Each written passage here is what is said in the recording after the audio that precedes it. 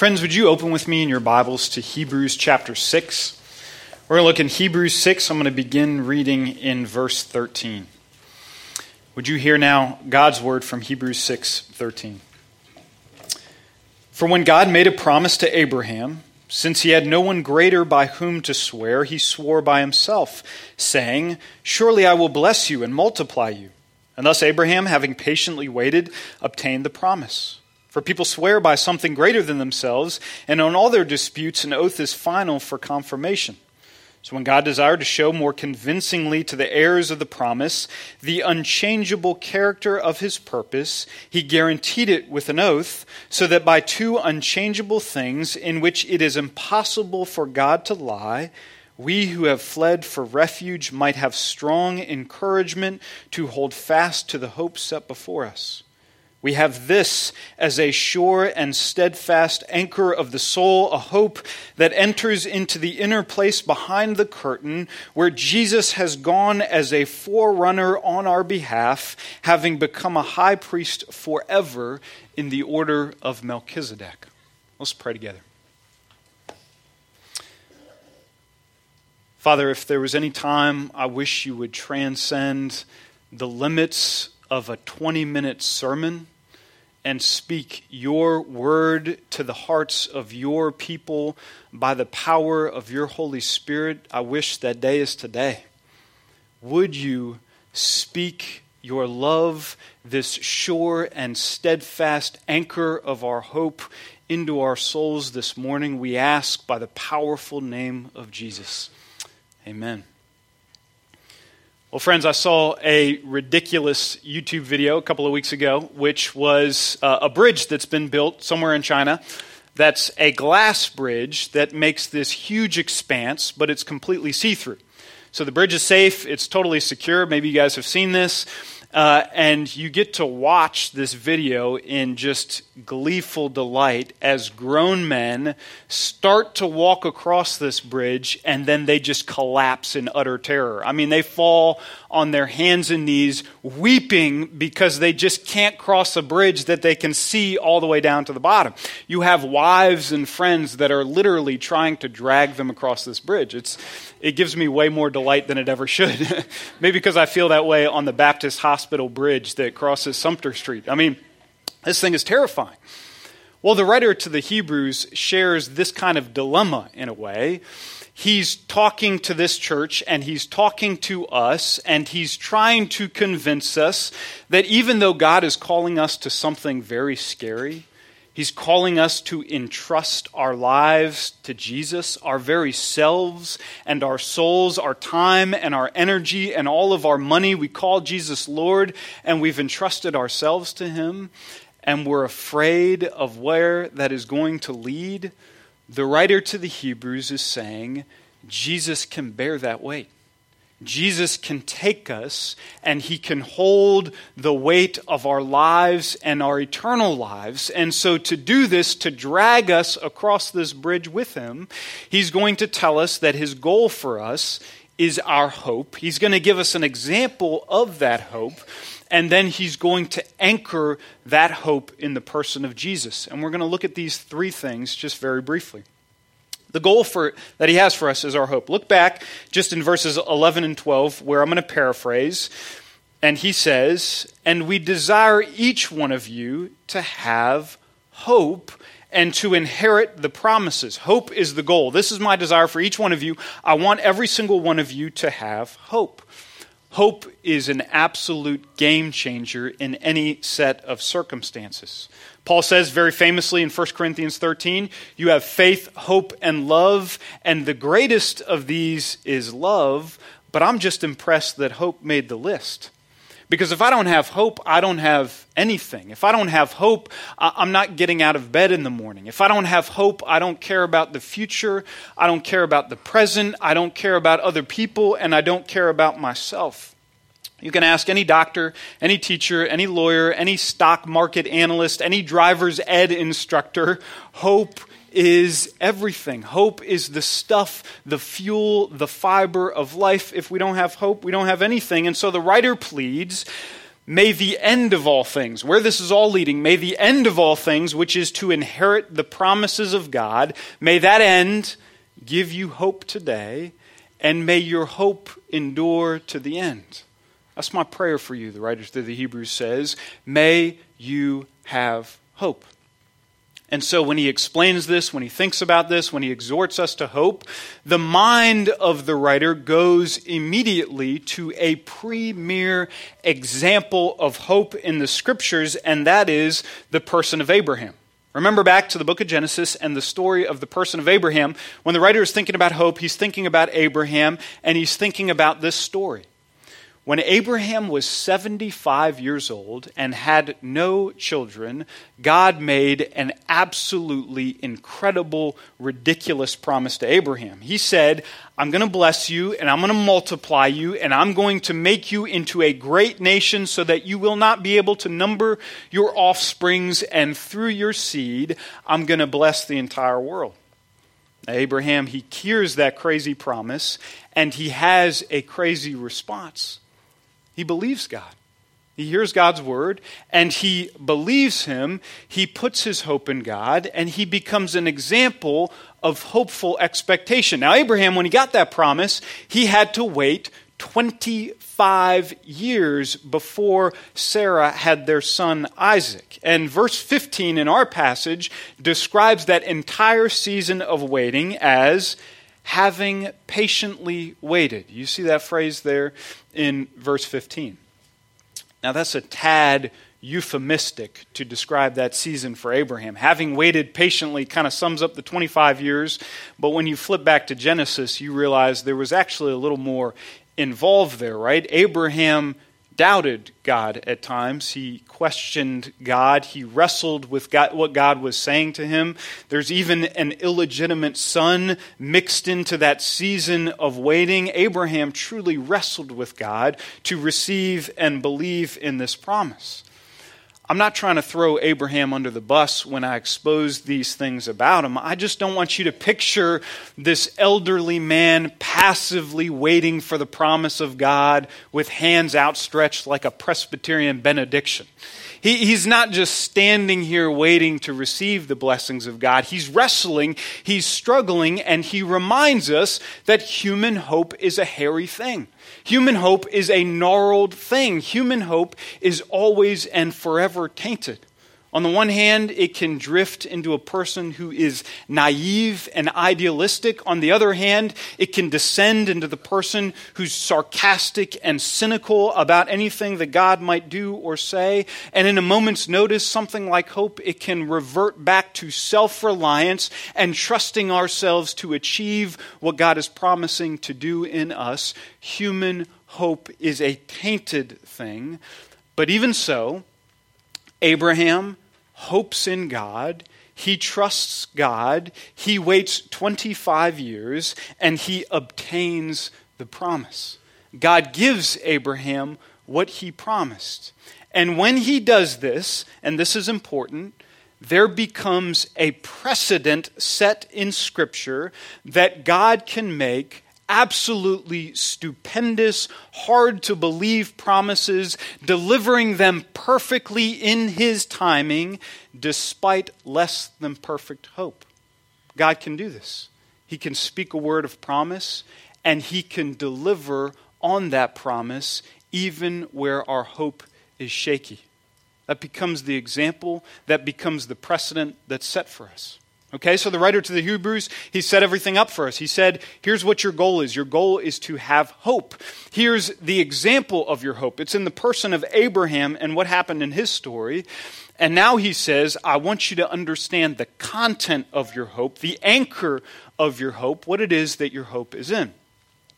Most of us in this room already know that the answer, the anchor, is the person of Jesus. But there's actually more here that he wants to tell us about our anchor. Here's how he begins. Look at verse 17.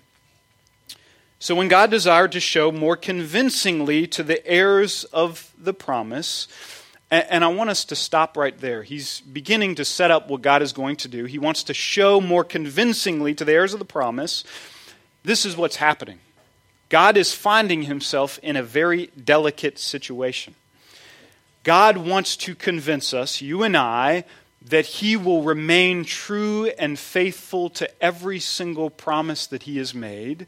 But he knows that you and I struggle with doubt and suspicion and cynicism.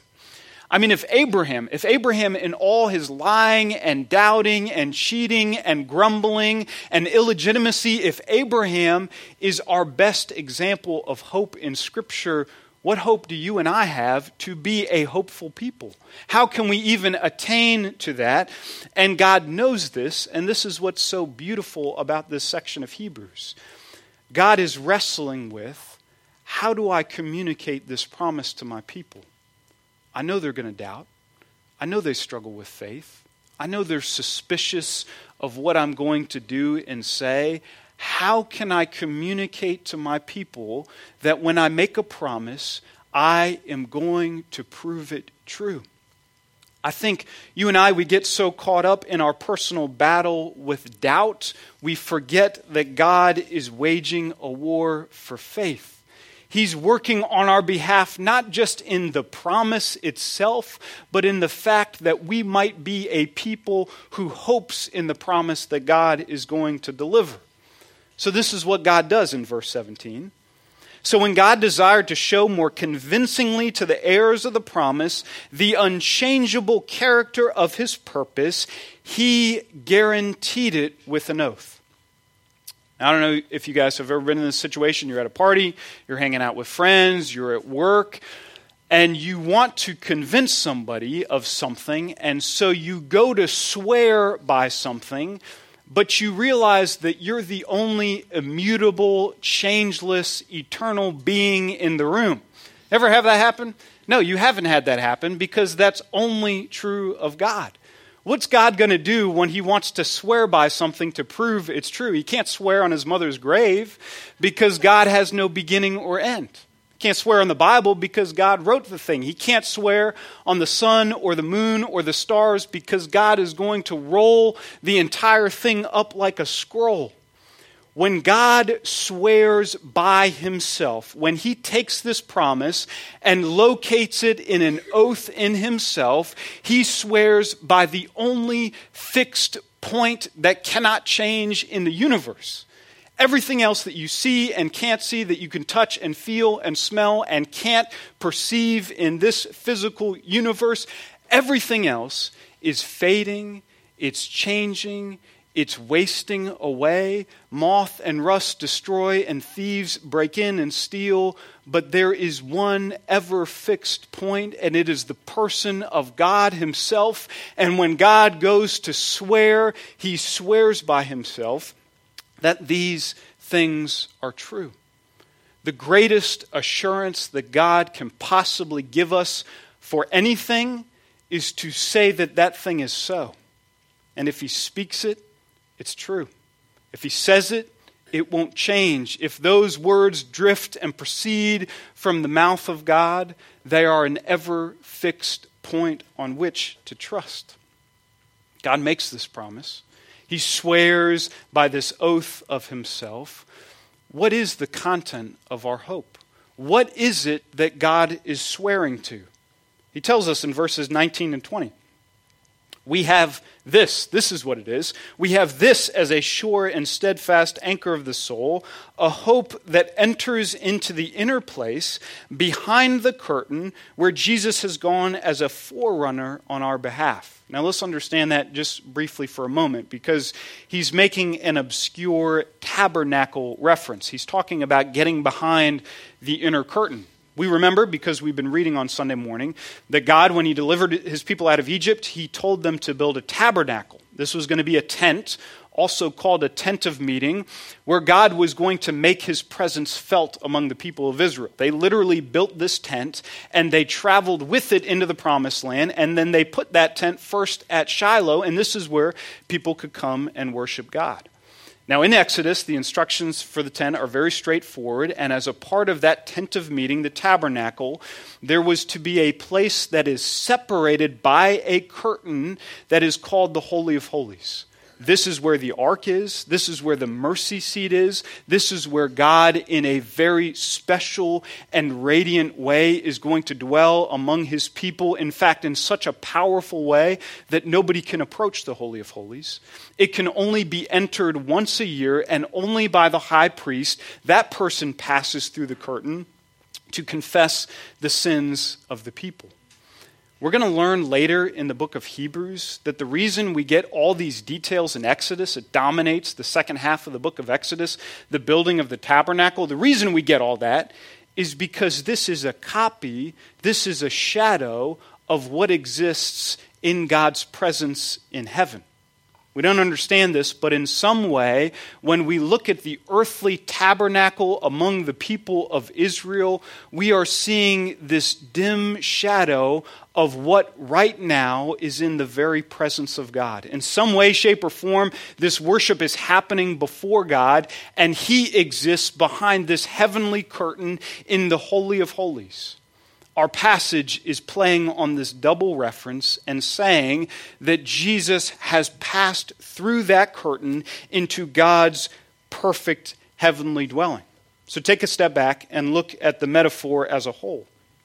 The writer to the Hebrews is saying, look, our lives are like ships. We're on this raging ocean and we're being tossed back and forth. Any doubt we experience, any pang of guilt, any time we struggle with pursuing Jesus and following him yet one more day and we're tempted to give up, it feels like our lives are being thrown about by these waves and left to ourselves, we would be lost at sea.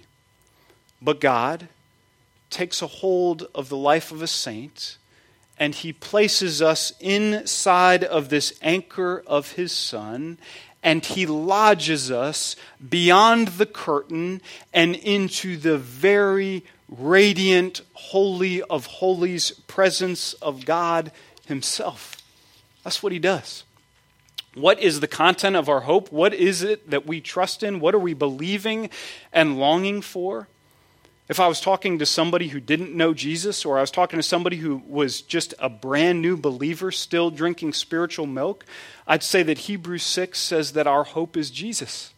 Our hope is Jesus. We trust in him and he can bear the weight of our entire lives. He is our hope. Now, if I was talking to a seasoned saint who is walking with God for any length of time, I would say, let's unpack this chapter a little bit more. Our hope is God's unchangeable promise that he has united us with his Son Jesus. We are in Christ. Christ is in us. We are united with him. And this is God's unchangeable resolve to bring us with him through Jesus' death and resurrection and into this heavenly dwelling of God, his holy place where we will live with him forever. We've been lodged with him, we've been anchored with him, and this is the sure and steadfast hope that we have. You and I as believers, we're already in Christ. You and I were called in Scripture to be seated in the heavenlies. God is going to make true on those promises, and we are one day going to become what we already are. We're going to experience this place beyond the curtain in God's very presence. Now, you've got to forgive my sentimentality because there's a Shakespeare love poem that fits this so perfectly. Sonnet 116, it talks about love as an ever-fixed mark. It talks about love as something that can endure the wildest of oceans. Can I just read a piece of this love poem to you? Listen to this. Love is not love, which alters when it alteration finds, or bends with the remover to remove. Oh no, it is an ever-fixed mark that looks on tempests and is never shaken. It is the star of every wandering bark, whose worth's unknown, although his height be taken. I think as we walk through the book of Hebrews, I think as we hear some of the sternest warnings in the Bible that you must endure to the end and watch out so that you are not like those who fall away. I think when we hear these examples of faith like Abraham in the hall of faith in Hebrews chapter 11, We can't help ourselves but to begin to add to the metaphor that Hebrews has given us. We think about our lives as the ships that are tossed about. We think about Jesus as the best anchor that has ever been. And then we wonder, what is it that attaches the ship to the anchor? Is it not this thin, frayed string, our hope and our faith? Is that the thing that binds the ship to the anchor? I know the anchor's not going to move. I know Jesus is not going to go anywhere. But I can't say the same thing about my hope. In fact, I fear that I won't hope as much tomorrow as I do today. I fear that this string will break and I'll be lost. But friends, love is not love which alters when it alteration finds. If true love tires of unloveliness, if love gets tired of something in which it finds an alteration, that's not love at all. Even Shakespeare knows that. God has lodged his love in an ever-fixed mark. This is not a hope in the fact that we will keep on hoping. This is a hope in God. A hope that hopes for hope's sake, that we will hope tomorrow, that we will trust tomorrow, that we will believe as much tomorrow. That's a quest for a conditional kind of love. Would God love me on the basis of my hope? Will he hold fast to me on the basis of my faith? That's not what God is saying. It is hope in God himself. It is the ever-fixed mark of his unconditional love. The entire passage screams towards this interpretation. Listen to some of these words that describe God's work towards us. Inherit, promise, swear, bless, obtain, desire, heirs, guaranteed, unchangeable, refuge, strong encouragement, sure and steadfast anchor where Jesus has gone as a forerunner on our behalf. Friends, there is no string between the ship and the anchor. God has taken us, and he has lodged us in his Son, Jesus, and Jesus is lodged with God in his very presence, and our salvation is assured. It would be easier for God to lie. It would be easier for God's unchangeable character to change. It would be easier for God to backtrack on his promise than to dislodge a saint's soul from the very presence of God. For you have died, Paul says in Colossians 3:3, and your life is hidden with Christ in God. Let's pray together.